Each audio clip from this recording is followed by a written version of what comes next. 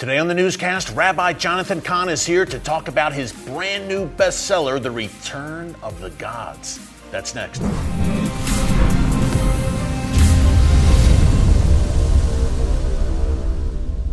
Hey folks, Eric Stakelbeck here. Welcome to the Watchman Newscast in New York City. We're going to get right into it with our good friend, the one and only Rabbi Jonathan Cahn. Jonathan, great to have you back with us. Hey, this is your seventh book. They're all bestsellers. Our viewers know The Harbinger 2, The Paradigm, The Oracle, The Book of Mysteries. We can go on. Good. But you cut pretty good, right? I've done it. Better than I could do. This isn't our first time round. Yes. We've been talking about it. We've done every time a book has come out that right. you've written.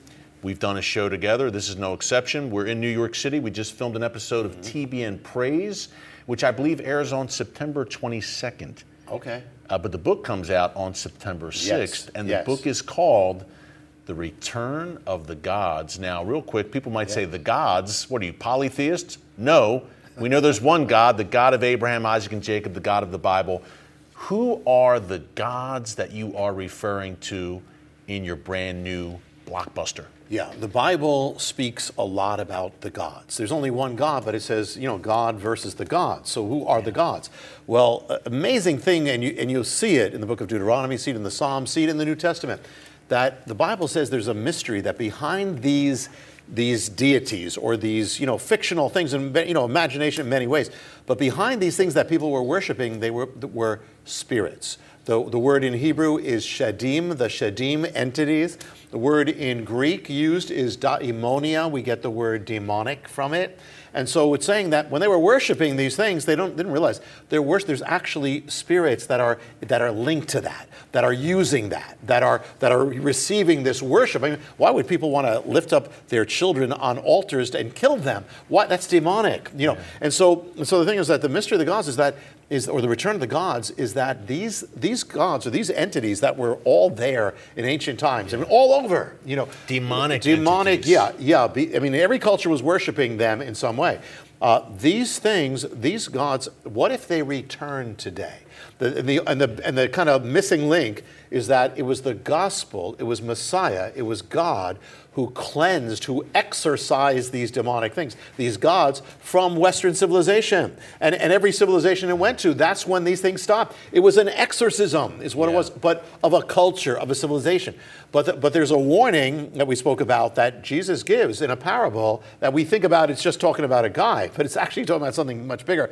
He said basically that if someone is exorcised, who's possessed, is exorcised, opens the door for the demonic spirits to come back, it's going to be worse than before. And the warning is for the culture is that if America, if the West ever turns back, the civilization that was exorcised. Eric, I don't know if you've gone, I'm sure you've gone all over the world, but you've gone to missions. You see in other places, you'll see demonic things that you don't often associate with America because many places were never fully exorcised. Right. But the warning is, if we ever turn back away from God, these spirits are going to return. These gods from ancient times, the same ones that were cast out are coming back. Yeah. The ancient spirits, and they're coming back to repossess the house and repossess America. And if you want to see the mystery of what's been happening for the last half century, in which people say, what's going on? It's getting worse and worse. It's crazy. It's because the gods have returned. The spirits have returned. As America turned from God, it opened the door. They're back, and they are seeking to paganize, turn a Christian nation into a pagan nation, and they've been successful. And that is what we are watching right now. Yeah. That's what the return of gods uncovers, but it's not just in general. They are specific gods, specific spirits, and they're affecting us specifically. They're behind what happens in the Supreme Court. They're behind what happens in our culture. To exact dates. That's how exact this is. And you break it down in the book, Jonathan. And just so people understand, when we're talking about the gods, these are demonic spirits, entities. In ancient times, in biblical times, sadly, people in pagan cultures, they'd worship a wooden idol that they made with their own hands. They'd worship a golden calf. But there are spiritual dimensions, principalities behind those physical idols. Yeah. if we were back, I mean, this is kind of, people don't realize this, that not only were gods everywhere, but if you go back, doesn't matter where you are, you go to the Eskimo, you go to the islands with the Polynesians, go anywhere around the world, and you'll see they recorded basically possession, possession, because they were given to the gods. The gods were spirits. This was possessed cultures. In fact, it was prevalent. Yeah, it was all consuming. It was all over. I mean, the only place we can say that as a culture was Israel, because it knew God. But so Israel is a model. But when Israel turned back away from God, then it became worse. Then they were offering up their children. Then they were having sexual immorality. And we see for every one of these things there was a principality that actually, and even things from their mythology actually have been manifesting in America. Yeah, and I want to talk about that more in a second, Jonathan, but real quick, when people are saying the gods, well, who are these gods, these spirits you're talking about? I think for our Bible knowledgeable audience, the names will be very familiar. You call them the Dark Trinity in the book. Who are the main gods that you're talking about? Yeah, the first was the chief of them, which is called the possessor, or in Hebrew, Baal, means the master, Baal, the master, the owner, he's the one who turns the culture. Then his wife comes in. She was his wife in the Canaanite mythology, but she's all over. And that is the goddess called, she was called the enchantress. And her name was, in the Bible, is Ashtoreth. Or Ashtoreth, it was Baal, then Ashtoreth. And she was the god. She's also known as Ishtar, also known as Aphrodite, as Venus, as Inanna, as Astarte. She was all over. This was the goddess of sexual immorality. So first comes Baal, the turning. Then look what happens in the 1960s. We put God out. This one comes in, and we have the sexual revolution that has continued to this day, destroying marriages, well, that's this goddess, and there's so much to it, and she seduces a nation, and we have been seduced. There's so much to it we can't go into, but that's the sense of it. Then it leads to the third of the Dark Trinity, which is called the Destroyer, who is Molech. It says, then they offered up their own children as sacrifices to Molech. Now, we could say, how could they ever do that? But you know what? This is happening all over. This was happening all over the world. Human sacrifice and child sacrifice. It was not safe to be a child in pagan culture. They looked down on anyone. Well, for 2,000 years, it's the gospel. Only the gospel has put this out. And it was the power. Why are we not sacrificing humans or babies? Because of the gospel. That was the only thing. But the warning is, if you turn away from God, turn away from the gospel, this is coming back. Moloch is coming back. And that's exactly what happened. Like first you have Baal, the turning. Then you have the sexual revolution, Ishtar. Then you have the offering up of children. And we have now offered up 63 million of them. And we are doing abortion. We are doing the same thing. We just don't call it that. But it's the same spirit, because when you take God out, it's like you don't know what you've got till it's gone. America started take out prayer, take out this, but they had no idea. This was the only thing that was holding back all this darkness, all the principalities. So now we're offering up our children more than they did. They did thousands. We have done 63 million.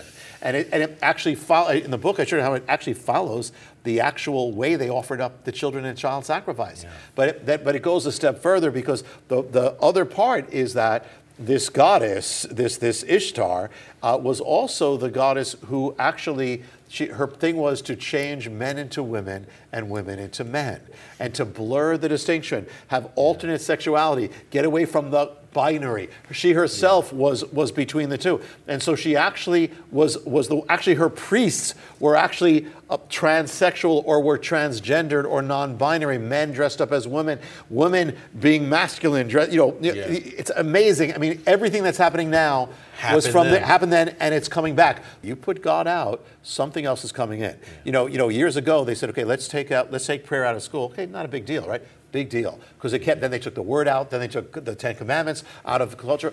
But look at what has come into school now. Look what has come into kindergartners now. That's what happens. Now children are endangered. Now all these things happen because of that. And so we are witnessing everything coming back. And it's I'm saying it's a mystery, but in some ways it's not a mystery. Look how much this all is exactly what would be. It can be discouraging to think about as we see all the madness unfolding around us right now, especially here in the United States, which the enemy certainly wants to take down first and foremost. But there are many things to be encouraged about right now. You outline them in the book, and could you break down for us, Jonathan, some of the positive signs that you see? Maybe not positive signs that we're seeing. Let me rephrase that. Some of the things we can do to help turn things around. We've said that there's kind of a reverse revival going on right now in the wrong direction. Yes. How can we turn things back around? If I say what is the most blatant altar we have, and that is abortion. The actual killing of children, that's the altar of Molech. You know, the day that I finished the book was June 24th. That's the day when I finished it. That day, Roe versus Wade was overturned on the day. That's a broken altar. Now, we know abortion is far from being finished, but that's a broken altar. And in the Bible, the sign of revival was the breaking of the altar. You know, when Josiah was having revival, he was breaking this altar, that altar. When God exposes the gods, there's revival. You know, when the people turn. So that thing that God even did that. I mean, that God that allowed Roe versus Wade to be overturned, that's a broken altar. That is a sign of hope for revival. Starting with revival has to start with God's people, number one. You know, and the thing is, I've shared, and one of the reasons I was led, you asked me why, you know, like why now? I was led that this is a crucial moment, you know, for America and for Christians, for individuals. There's not one person who's not being affected by this in the culture, one way or the other, whether you're trying to stand against it, whether you're seeing your children affected by that, it's happening all over. So the thing is, everyone's dealing with it. So you have the cultural, but you also have your own life as well, dealing with it. And one of the things is that God is giving us encouragement, that I am stronger than the gods, number one. You know, who is like you, Michamocha Adonai Be'elim, who is like you among the gods? There is no one. You are stronger. God, the power of God was this power that drove all these things out to begin with. And so, you know, the enemy wants us on the defense. God wants us on the offense. I mean, not the defense. He wants us on the offense. And so we have to stand. And the first thing I have to say for everyone, you know, in there, the first thing is that without repentance, there's no revival. And revival begins with God's people. That means we all have to, if my people will turn from their ways, their sinful ways. And so the first thing is to identify, is there another God in your life? You know, number one. Are you serving another idol? I don't have another God. Anything that you live for is your God. Anything that's your first concern that you're always dwelling on, that's your God. Anything that is motivating you more than anything else, it could be self, it could be money, it could be success, it could be sexuality, it could be pleasure, whatever. That is a God. You have to break that altar in your life. The altar is whatever system is in your life that you're doing this, whatever a habit, a thing, what you're indulging in, break it, throw it out, get it out of your life. Repent, because revival for a nation or in your own life only comes with repentance. God is saying, I am so much stronger. The only way to deal with the spirits in the world is not to hide from them, not to be timid, not to be intimidated, but to live by the Spirit of God, which is more powerful than the spirits of the gods. And that is the ultimate thing. The Word of God is so powerful, that's why the enemy wants to get rid of it. The Word of God drove the gods out. But the thing is, it starts with, you have to start living the Word of God. Don't just put, okay, I know the Word, but I'm doing it. Anything that's not aligned with the Word of God, get that out of your life. And whatever should be in your life, rule it in. This is the time to say, yes, God, yes, yes, yes, yes, God. And God will anoint you. God will empower you. It's time to be bold. You know, we asked before that when believers pray that they could live in biblical times, the biblical times were the times of the gods, and the time of God standing in the midst, and Elijah standing on Mount Carmel, and Moses standing against the Pharaoh, and Apostle Paul standing before Caesar. They were standing as lights in the world. To me, this is the most exciting time if we will rise to it. For too long, believers have just been one thing after the other. You can't say that. You can't. I'm intimidated. We have to stay on the sideline. We're going to be in trouble. That's not why God put us in the world. Not to survive. He put us in the world to be a light to the world. More than conquerors. More than conquerors, and greater is He in you than He is in the world. You got to be confident. You know, God is greater. He is stronger. He is great. And so the fact that you have a challenge, don't run from it. That's why we're here. You know, embrace it. That God will honor the one who stands and who takes ground and say, I'm not going to live my life on the defense in America or in my own life. You know, sin, I'm not going to do that. I'm going to take a stand. Do what you have to do. Get that thing out. You know, Gideon, he was a great hero of the Bible. Oh, yeah. But what do you have to do? The first thing he had to do was break the altar of Baal. Then he could be used of God. You know, and they said, I didn't plan on saying this, but they said, okay, his name shall be, you know, they said, they said, we got to judge him. And his father says, listen, if Baal is so powerful, let Baal judge him. Let Baal. Yeah. And so they gave him a new name. They called him, let Baal fight against him. You know, but that's like a thing saying, hey, I'm not afraid of this. I'm not going to live my life in a fear. God didn't put me on here to live that way. There is victory for everyone who will rise to it. God's word is good, but we have to rise to it. You know, this is a fight. Don't run from it. Embrace it. It's a good fight. You know, we war not against people. We war against principalities. There is victory for everyone who will rise in God. That's right. Jonathan, you just gave us our marching orders for this spiritual battle that we are locked in. Look, it's a struggle for the soul of America, really for the globe. And so what do? We stand. You are a follower of, I'm talking to everybody, you're a follower of Jesus, Yeshua, who had the power to simply cast these things out. You are stronger than the darkness of the world. That's the, doesn't matter if it's the minority, doesn't matter. You know, it took 12 people to change the world, you know, with the power of God. So we have that power and we have to use it. And not only in our lives, then let us use it around us. Spread the word, don't be intimidated. You are not to be, you cannot be canceled if you stand. God cannot be, the enemy's trying to cancel God for 2,000 years. He cannot do it. But the problem is when believers cancel themselves and live in fear. You know, live outright. I believe God has given us a real encouragement by having that. People didn't expect it was going to happen like this. Roe versus Wade, that's a broken altar. Let's go with it for revival. Let's pray for revival as never before. Start with revival. Don't just pray for revival. Actually live in revival. And then pray for revival, and God will honor your prayers. Jonathan, great stuff. Beautifully said, my friend. Thank you for the encouragement. And thank you for your brand new book, The Return of the Gods. Everyone can pick it up, Amazon.com, wherever books are sold. Yeah, it's everywhere. It's going to be good for such a time as this. Yeah, don't get it only for yourself. Get it for people in your life who need it. It makes sense. It makes sense of a lot of things, or I should say most things that are unfolding right now.